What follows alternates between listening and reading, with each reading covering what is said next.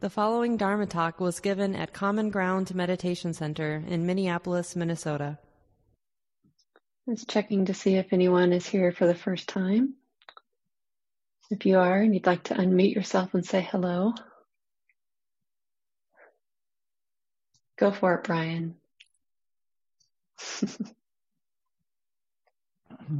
Hi, everyone. Nice to be with you. I've been working with Shelly for a while as a teacher, and I'm out in the Seattle area. And excuse me. I'm just pleased to be with you tonight, and thanks for letting me join. Always welcome here. It's good to see you. Anybody else here for the first time? Hi, everyone. Hey, Jimmy. Hi, my name's Jimmy Degnan. I'm a teacher in the Southwest Metro area, and just thought it'd be a good time to get back into the weekly Common Ground tradition. So happy to be here. Glad you're here, Jimmy. Anybody else?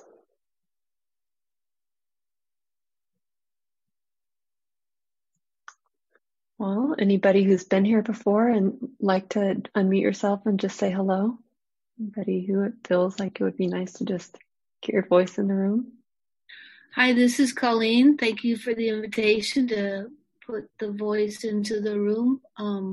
Just want to say I'm happy to join the group, and I really miss being in person. But I'm really happy to see all the faces. Thank you. Yeah, thanks, Colleen.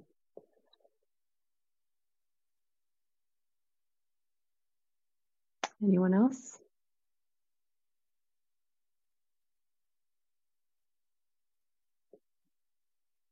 All right. Well, if you've been here previous weeks, you know that we've been working our way through this book, Listening to the Heart, A Contemplative Journey to Engaged Buddhism by Thanissaro and Kittisaro. And we're working our way through chapter 11 currently. So it's just a jumping off place, and you don't have to follow along if you don't have to book, but I usually use the chapter as a jumping off place to share some reflections with the group. And so I'll do that again tonight, just kind of riffing off of what emerged for me when I read the chapter.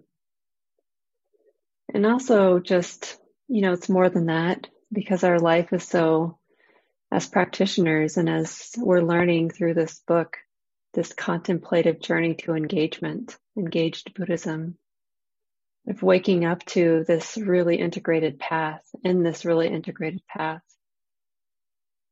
so it's more than reading and studying, but it's really feeling our way into our life. Like, oh, what does it mean to be a practitioner now? What does it mean to be a student of meditation, of mindfulness, of Buddhism, even in the context of our lives just as they are?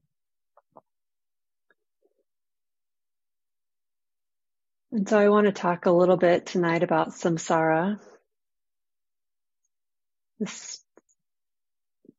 I'll say a little bit more about what that means. This Pali word, this Pali language was the language spoken at the time of the Buddha. Many of the teachings are translated from Pali. And so we get these words like samsara that are often so rich, and there can be translated a variety of ways to help us kind of get a sense of what they really are pointing to. And the Buddhist texts are written in really interesting ways too. The teachings are passed down orally and compiled by use of similes and metaphors and analogies and stories and dialogue. So they're really, for me, it feels like they're meant for a creative exploration, a deep contemplation, so that we go like, oh, what is this word? What's the depth of its meaning here, and how does it apply? And what is the story, that might feel like it's from a different time, and it is. And how does it apply? How does the teaching, what's the essence here, and how does it apply in our life? And so a more recent kind of description of samsara might be, thought of as like a place. This samsara is like these cycles of suffering, not just in this life that we have taken birth in, but also in these like moments where our minds get swept away and kind of reify a sense of self right there in a moment, like in the thoughts. And, we've all probably had these experiences where we're like, oh my God, that I was really swept away or caught up in this suffering of the mind or my own limitations or something like that. And then we wake up and it feels like we've emerged from that little mini cycle of samsara.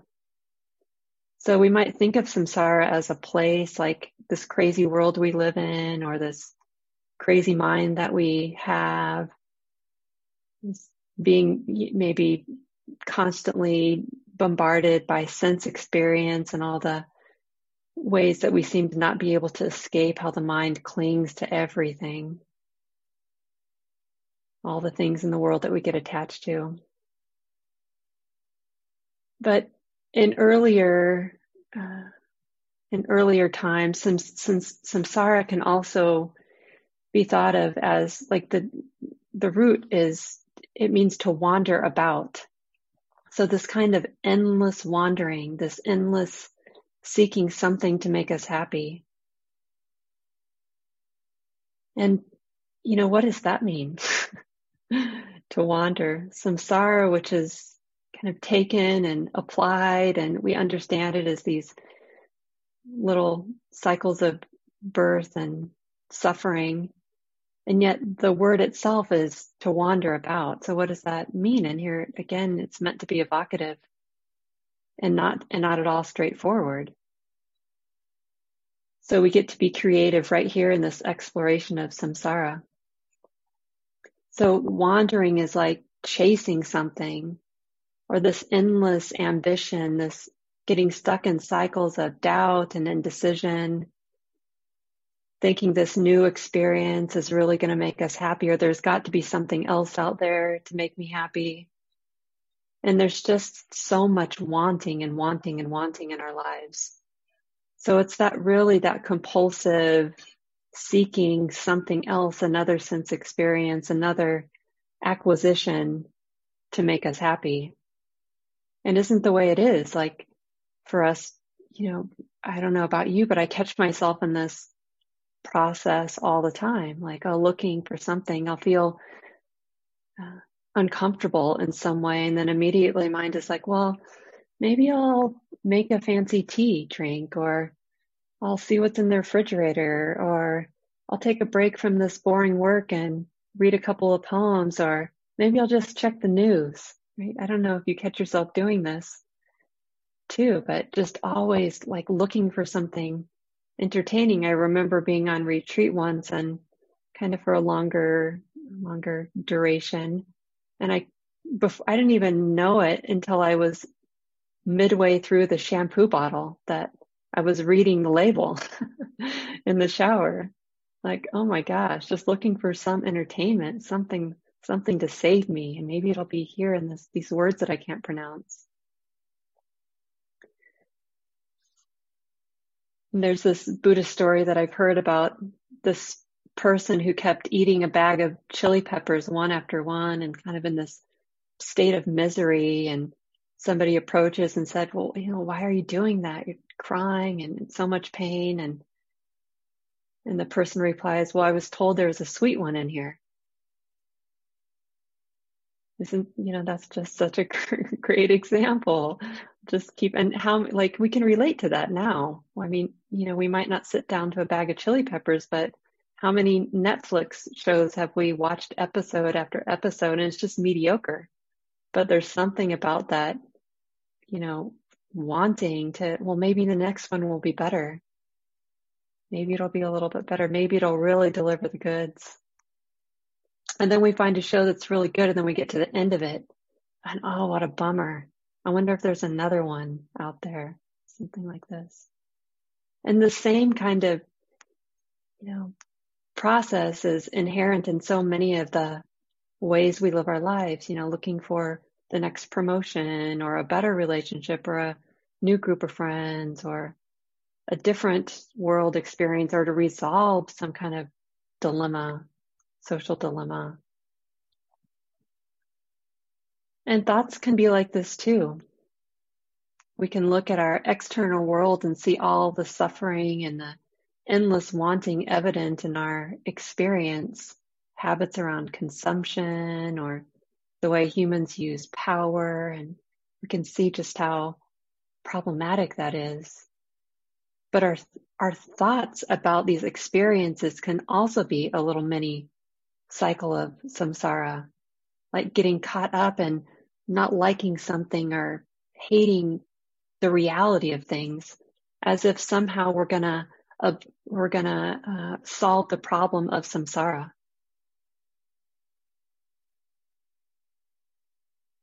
And for most of us, we're not trying to deal with samsara by stepping out of life. We're trying to deal with samsara, this reality of how limiting that greed motivated seeking is, that it's always limiting. Even when something is satisfying for a moment, then it ends, and here we are again with the same dilemma. So we're not trying to resolve the problem of samsara in our life by stepping out of life. For most of us, most of the time, and there are some ways that we can find some relief, and that relief can be found like coming to a program at Common Ground, or sitting for a half a day, or going on a longer retreat or something like this. But this relief is really because we're setting something down, simplifying our experience so that we can see more clearly how this works. We're like, sweetie, it doesn't make sense to keep reading shampoo bottles. At some point, you're just going to have to deal with the discomfort. So even if we find some skill at setting things down, finding some seclusion, finding some rest and rejuvenation in practice or in retreat or in simplification, these are all wonderful ways to do our lives. At some point, we're going to re-enter, right? And we're going to still be who we are, and our lives we're going to work at the places we work, and our friends and our people are going to be our friends and our people, and we're going to have to deal with the problems that exist, the way the mind gets caught up in all of this seeking. We're still going to have to do our life. I'm going to have to walk my dog. We're going to have to eat. We're going to have to take care of the body. And so if we, at some point, this seeking doesn't make much sense. And this is, what Buddhist teachers sometimes talk about surrendering. Like this kind of surrendering is like, I cannot, there's no, it's not even a worthwhile experience to try to somehow resolve the problem of samsara. Perhaps it's better just to deal with it and see if there's a way to understand what it means to be human and relate to our experiences, our lives, our personalities, each other in a more useful way, in a more sustaining way. It doesn't mean that chocolate stops being good. I still love chocolate and I love a good tea drink.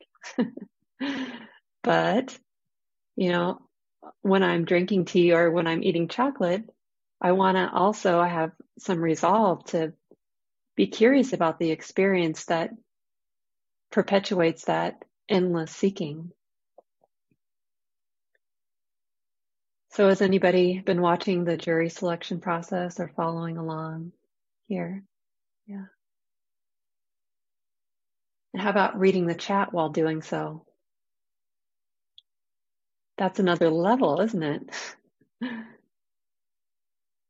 It's been a great way for me to observe samsara and to drop into this inquiry that Kittisaro proposes that came from his teacher Ajahn Chah. I'll read a bit about that later, but with this one simple question: is this heavy? Is this heavy? Like, is there another way to relate here? What's happening? Is it just an acquisition of information?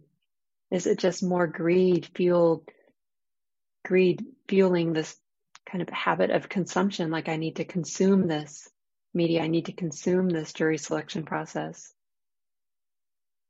Or is there a more skillful, healthier way to relate to this experience of being right in the middle of the collective, being a participant in this community that we call life, this human? And it's not even a Minneapolis thing, because the whole world has their eyes on this jury selection process and the trial of Chauvin's trial currently. So it's been a really interesting, and I can't say that I've got it mastered, but there are moments when this heart knows that it doesn't have to reject something in order to know relief. And it seems to be right in those moments of feeling some kind of heart pain, like right in the middle of the rejection, that the heart learns how to let go of that. Or right in the middle of this disconnection, when the heart learns how to question that. Like, oh, is there any kind of connection to what's happening here? Or right in the middle of this numbness, like not landing, that the heart knows how to drop that.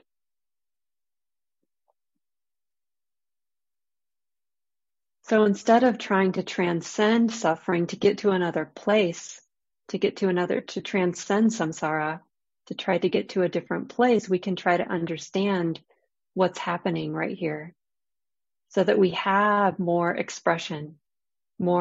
expressions of freedom available to us.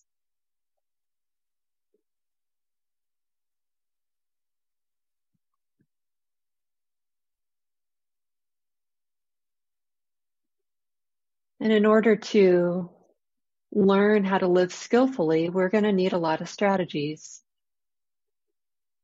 I was walking my dog earlier, like I normally do, even though it's a bit rainy. She doesn't really like it. Shorter walk today.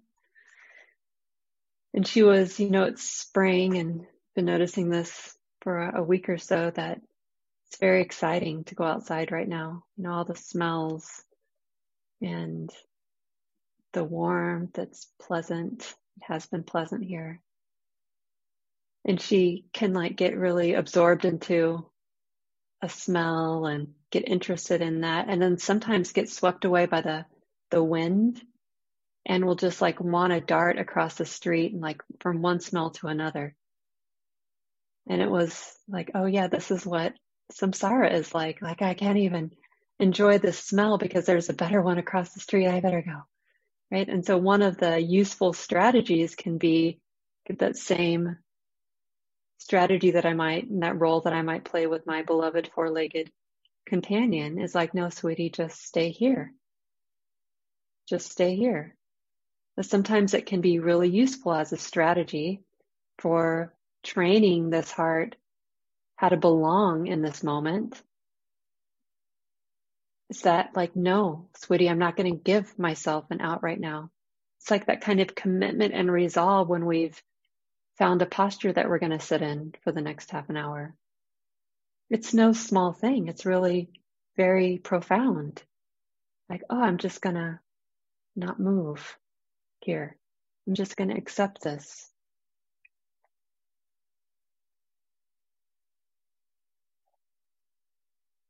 And it can be a useful strategy to back up or back out. Sometimes that heat, it feels too much.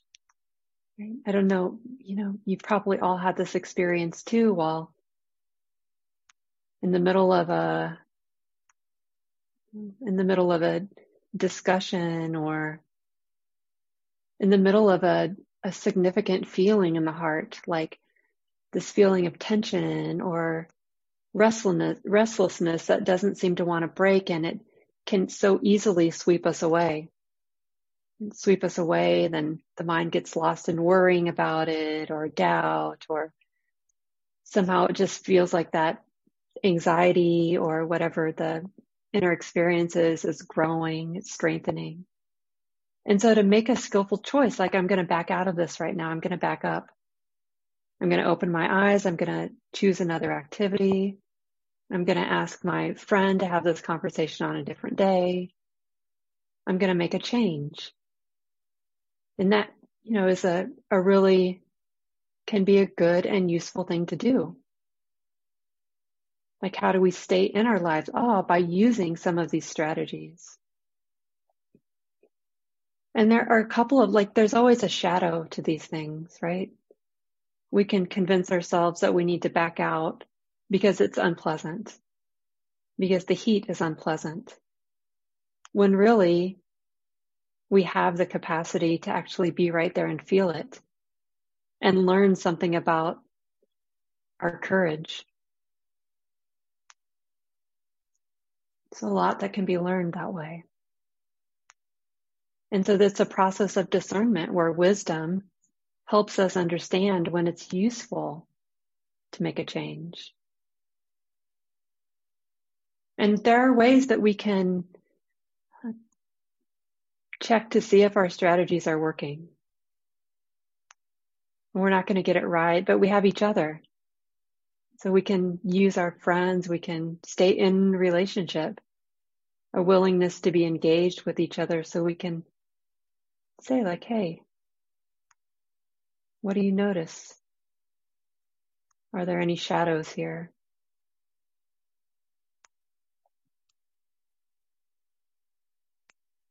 And sometimes an honest inquiry is just the thing that our friends, our partners, our family needs to be able to give us some direct feedback. Hey, I felt something when I said that thing. How did it feel to you? Oh, it felt fine to me. It didn't feel off. Oh, that's good to know. Okay. There's some confidence now. And we can check to see if our strategies are working. Another way is just to see if we're able to be mindful. Because it might be unpleasant, but if the heart can stay connected, then that's great.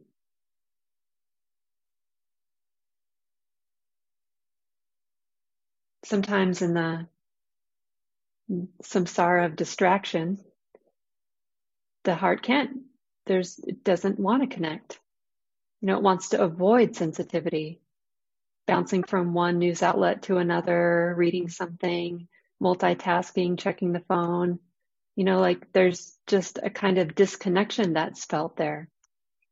Not able to really stay with this experience, not able to know, not able to track. And that's good information. So perhaps it might be wise to do something else. Slow down, take a few breaths, choose a different way to do life in this moment. And another way to check to see if our strategies are working is, are we able to live ethically? Do we know what our values are, and is it possible to live them out? I know for me and for many people I've talked to, when life gets more chaotic and frantic, then it feels harder to make the right choice. It feels easier to be sloppy. And that doesn't feel good, right? So a strategy is what do I care about? And can I honor that? Can I be careful when I'm walking to not injure plants? Or am I in such a rush that I just don't care? I'm not thoughtful. My mother-in-law passed away in May, and my partner and I have spent a lot of time in Michigan with my father-in-law since then, and some time with them both before Dorothy's passing. And there was this little corner of the kitchen that when I would wake up, there would be a little collection of ants there. And so it was part of my daily routine to get a little water and clean up anything around the ants. And I would notice that there were some days where I felt burdened with duties, like my work was needed to start right away. And I was a little sloppy and I injured ants and killed some. And it didn't feel good, but it was a lesson like, oh, sweetie, be careful. The strategy's not working right now. And when the answer is no, like that, then we can just try something else, like perhaps taking a deep breath or trying something else.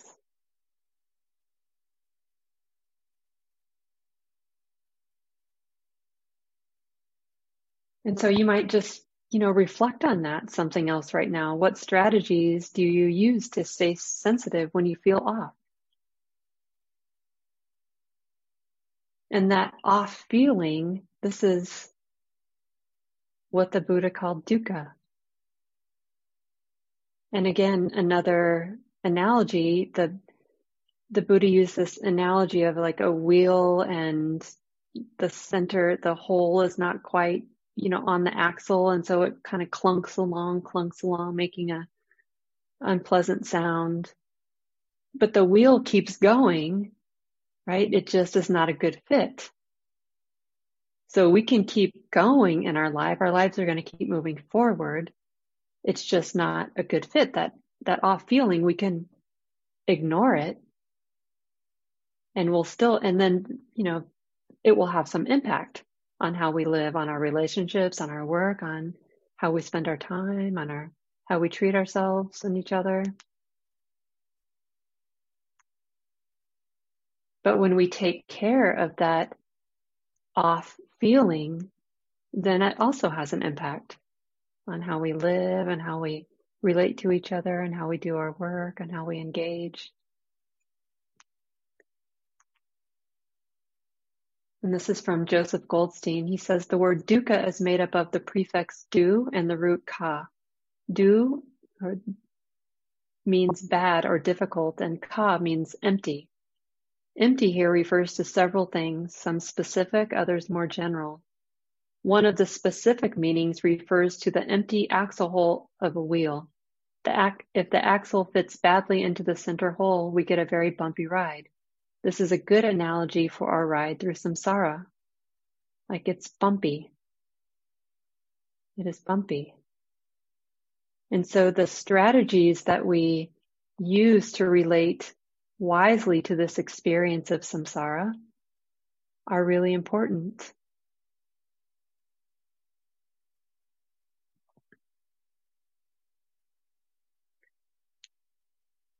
I once designed an entire website during a retreat day.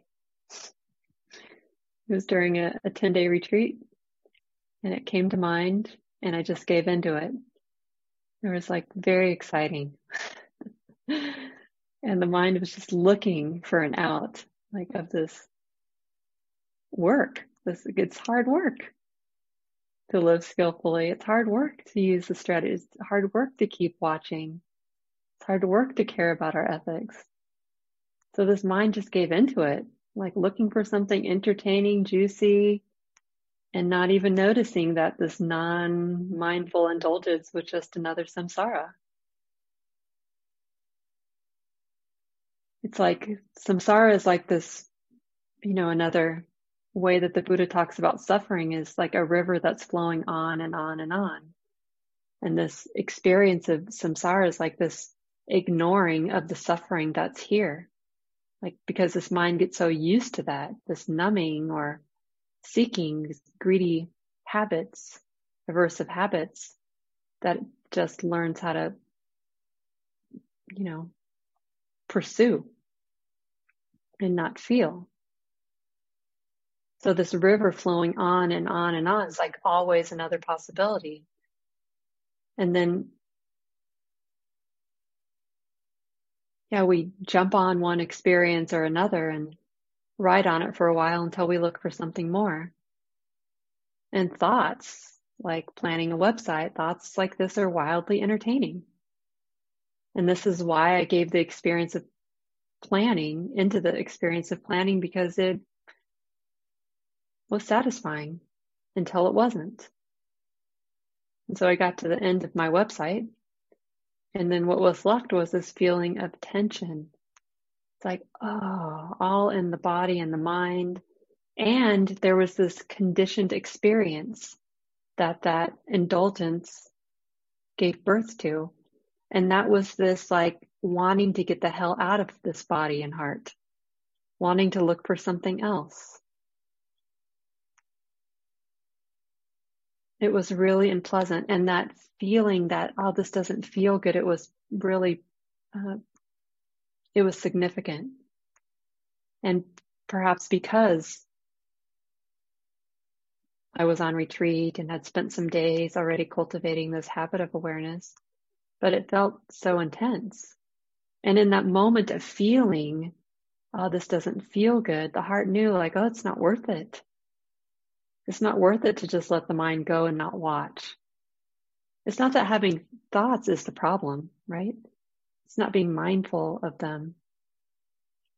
Letting it spin and spin and spin. One of my favorite similes that I've mentioned before is this very simple story when someone comes to the Buddha and says, well, how did you cross the flood? And the Buddha replies, without tarrying and without hurrying did I cross the flood.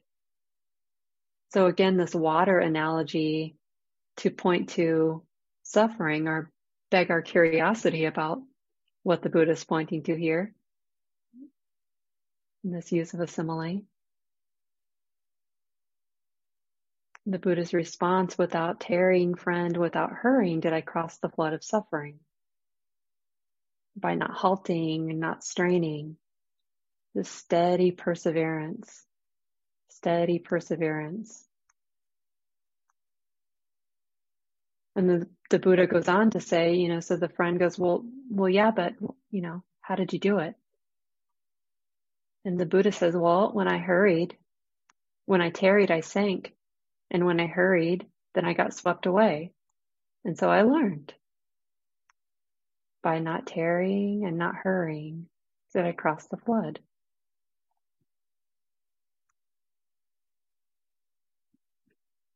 And it's like right here in the middle of this simple story that we can see, oh, the Buddha is in the middle of life, in the middle of suffering, not transcending suffering or somehow getting out of our life, but it's right here in this experience of tension, this feeling, oh, this doesn't feel good, this embodied feeling of tension. That's the suffering that causes us to get off the wheel for a moment. And it's cultivated, this capacity to get off the wheel is really cultivated slowly with time and patience. The mind learns how to kind of stably rest and surrender, learns how to rely on sensitivity, care about that. I care more about sensitivity. I care more about the sensitive heart than I do about acquiring, consuming jury information. Although it's nice to have information, the relationship to knowledge is important. The relationship to thoughts, the relationship to what we hear is what helps us build a capacity to be decent and skillful humans. So going back to the trial for a second, or the jury selection process, I really want to be able to receive the trial and the responses, all the responses to the trial wholeheartedly. And so this is the intention that I try to remember each moment when I'm looking at the news or listening to Unicorn Riot on Facebook, stream the selection process. And I have to accept that this heart has a lot of built-in dodges to avoid what feels unpleasant or uncomfortable. And so because I really care wholeheartedly about being sensitive through the whole trial. I'm going to really watch. And so just a moment to land with that intention, like I really want to be wholehearted. And so I'm going to care more about sensitivity than I am going to be about acquiring information or something. And so then today I was just noticing all of the built-in dodges.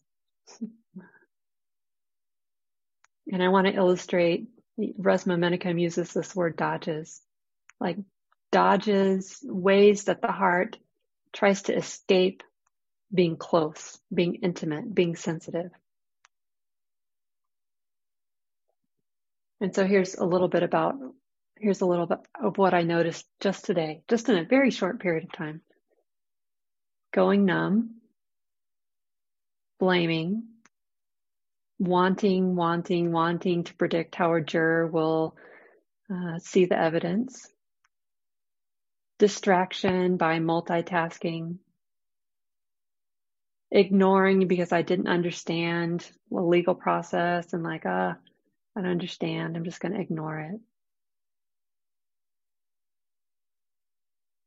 Trusting a formalities rather than a subjective experience. I watched that happen.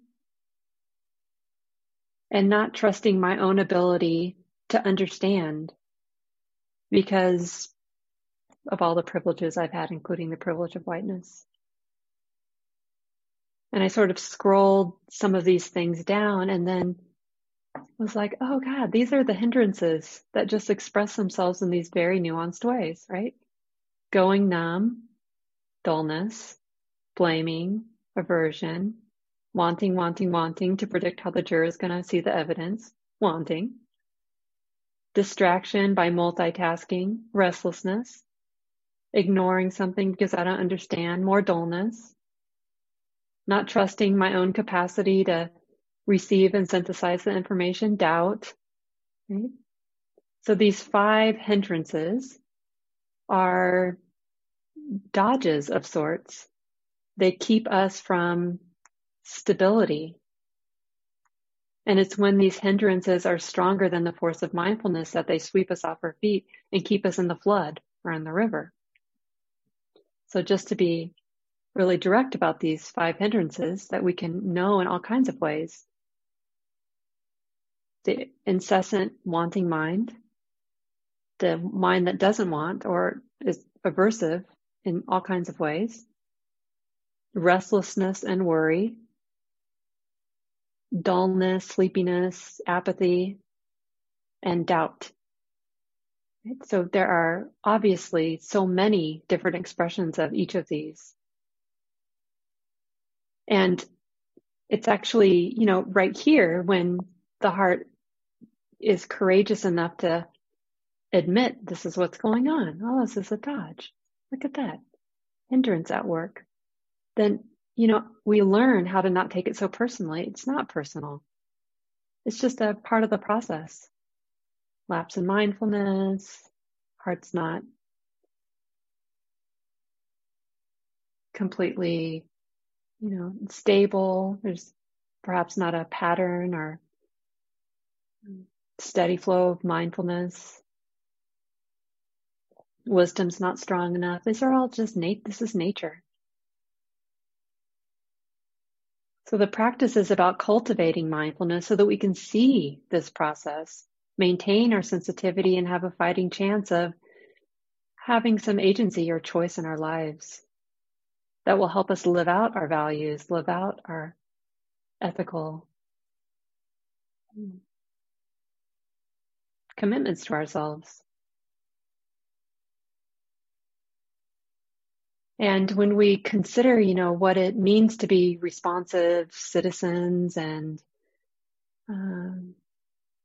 connected colleagues and sensitive friends to each other, we want to find some way to tap into this persevering energy, this wholehearted, this capacity to not burn out, to somehow screw it. I'm going to, rely on something satisfying until it's no longer satisfying. the kind of persevering energy that allows us to see these cycles of samsara that we find ourselves in over and over and over again. So how is it possible to find that persevering and to tap into that persevering energy, this wholehearted that allows us to stay engaged wholeheartedly? And it's really this willingness to set down our attachments. And how is that possible? Well, it's possible because we understand samsara. Samsara is almost always paired with nibbana. So the Buddha said that he taught one thing and one thing only, suffering and the end of suffering. And I always thought that was kind of funny, like, well, isn't that two things? But samsara is this endless seeking in ways that don't serve us. And this nibbana, or these moments of freedom that we can even taste in our daily lives, are a dropping of that. So it doesn't mean that we no longer have thoughts or we no longer care. We can't somehow have to get out of our lives or live on retreat. It's not that at all. It's like this inquiry is this heavy. And how do we set that down so that we can continue to be engaged? And I'm not suggesting this is easy. It's not easy for me. But this is the work. This is the work of practice.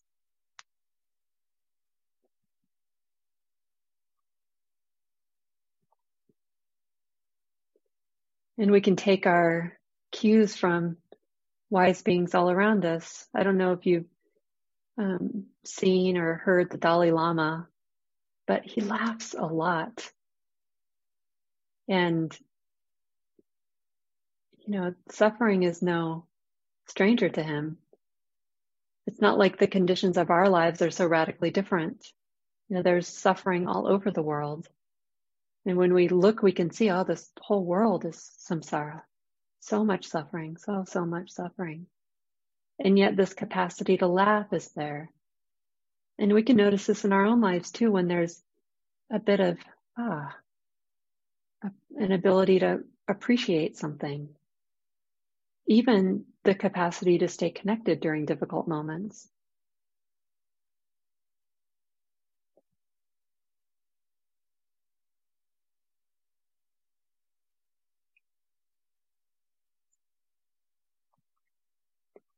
So this persevering energy is possible because of letting go.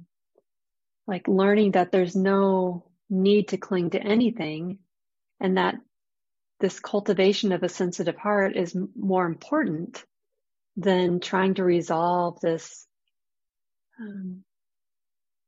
problem of samsara. And it doesn't actually mean that we have to reject samsara, right?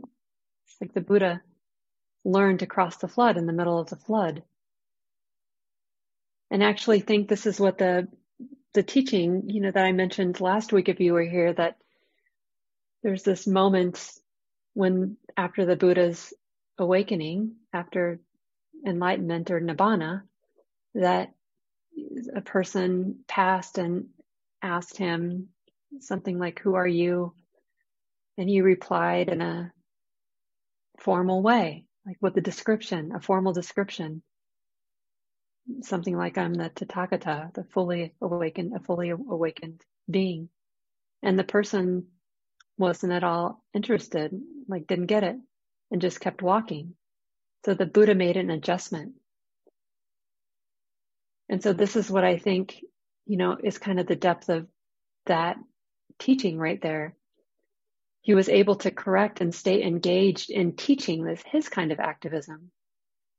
Because he didn't beat himself up. He didn't spend like, I feel so bad, or, that was a terrible thing. And what do I need to, didn't get caught up in this proliferation.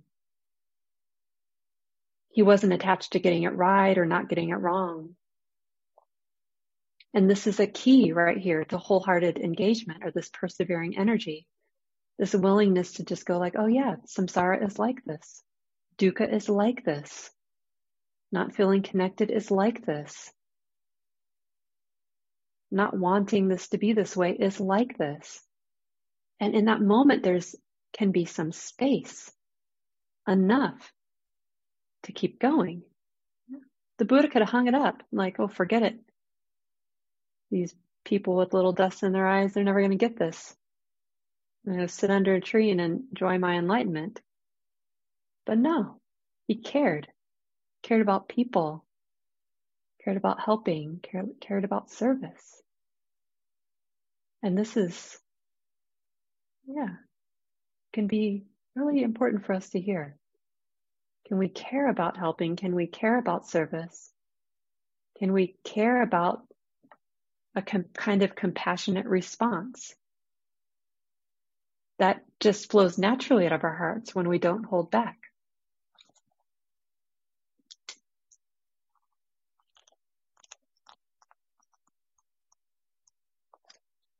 This is a bit from the chapter. This is Kitty Sorrow. He says, once Ajahn Chah, who was his teacher and a great master, once Ajahn Chah was walking with his disciples when he pointed to a very large boulder and said, "Is it heavy?" Looking over at the huge rock, the monk said, "Yes, it's really heavy." Ajahn Chah smiled and said, "It's not heavy if you don't pick it up." Right where it's heavy, we discover release. In this way, Ajahn Chah showed us how suffering and the end of suffering are found in the same place. We extinguish fire at the place at which it appears. Whenever it is hot, that's where we can make it cool. And so it is with enlightenment. Nibbana is found in samsara. Enlightenment and delusion exist in the same place, just as do hot and cold. It's hot where it was cold and cold where it was hot. When heat arises, the coolness disappears. And when there is coolness, there's no more heat. In this way, Nibbana and samsara are the same.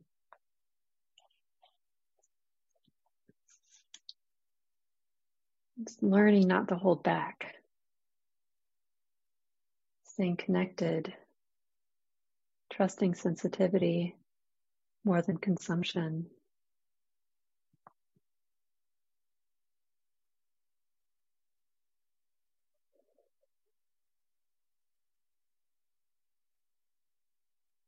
Thanks for listening, everyone.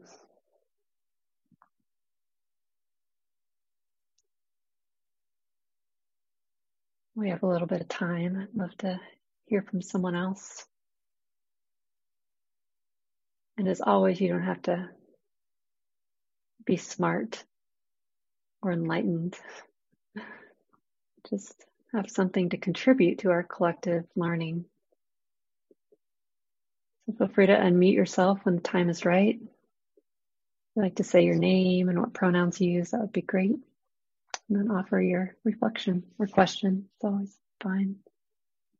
Criticisms, disputes, keep things fun and interesting.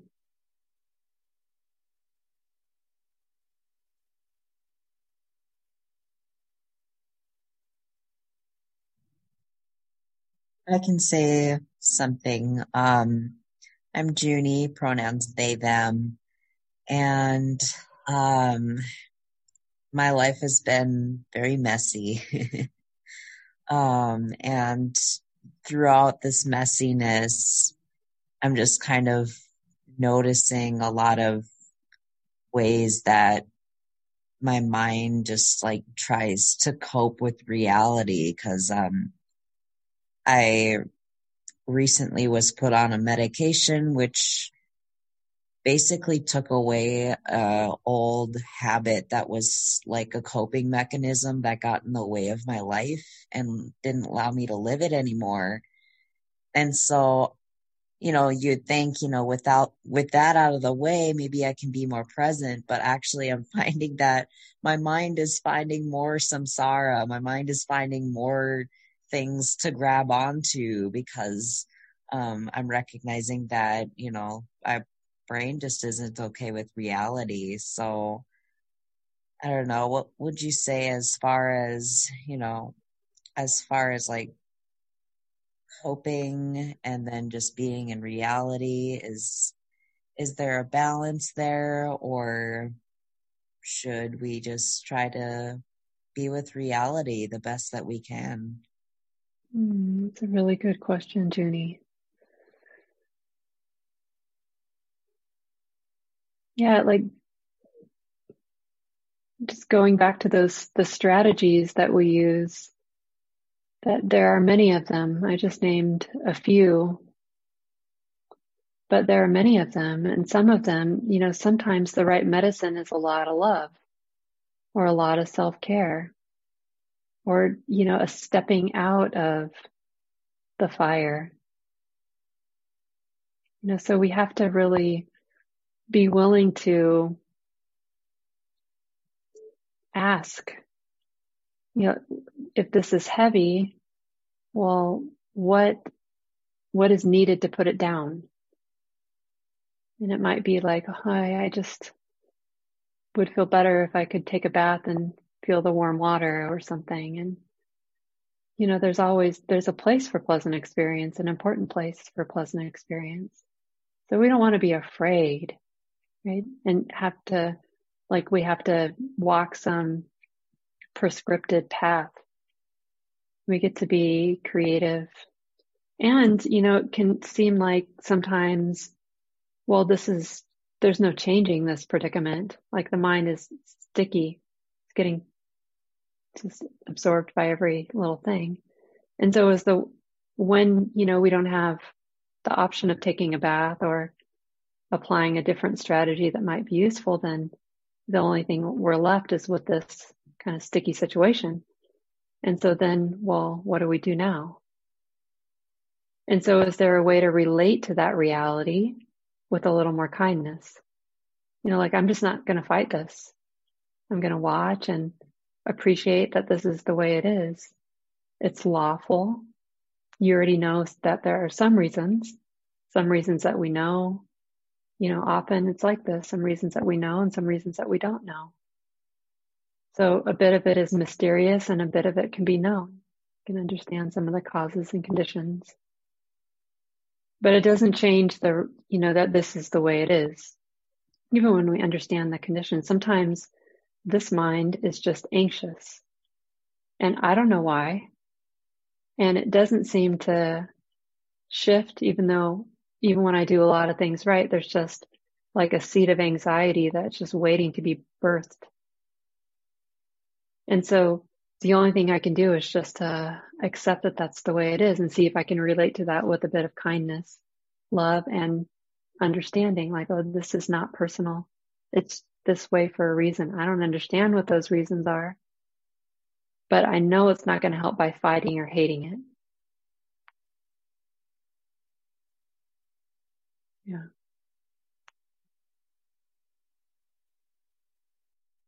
Thank you. Thank you. And it's 9:00. It's time to say goodbye, but not before Patrice dedicates the merit for us. So let's all participate in this wonderful act of beautiful ritual, a wonderful act of imaginative generosity. If there's any goodness to our practice tonight, any merit, any benefit, we would happily, gladly, joyfully share it. In fact, if we could, we would give it all away. We'd give it to our parents, our teachers, our families, our friends, our community, persons we like, persons we don't like, persons we know, and all the persons we don't know. And in addition to the two-legged, we'd give it to the four-legged, the many-legged, the winged, the scaly, the slithery, all beings everywhere. May all beings find a path of peace. May all beings be free from suffering. Amen. Thank you. Thanks to you all for being here. Be good to yourselves.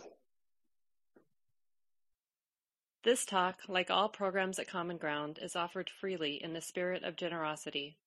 To learn more about Common Ground and its programs, or if you would like to donate, please visit our website, www.commongroundmeditation.org. Thank you for listening. To learn how you can support the teachers and Dharma Seed, please visit dharmaseed.org/donate.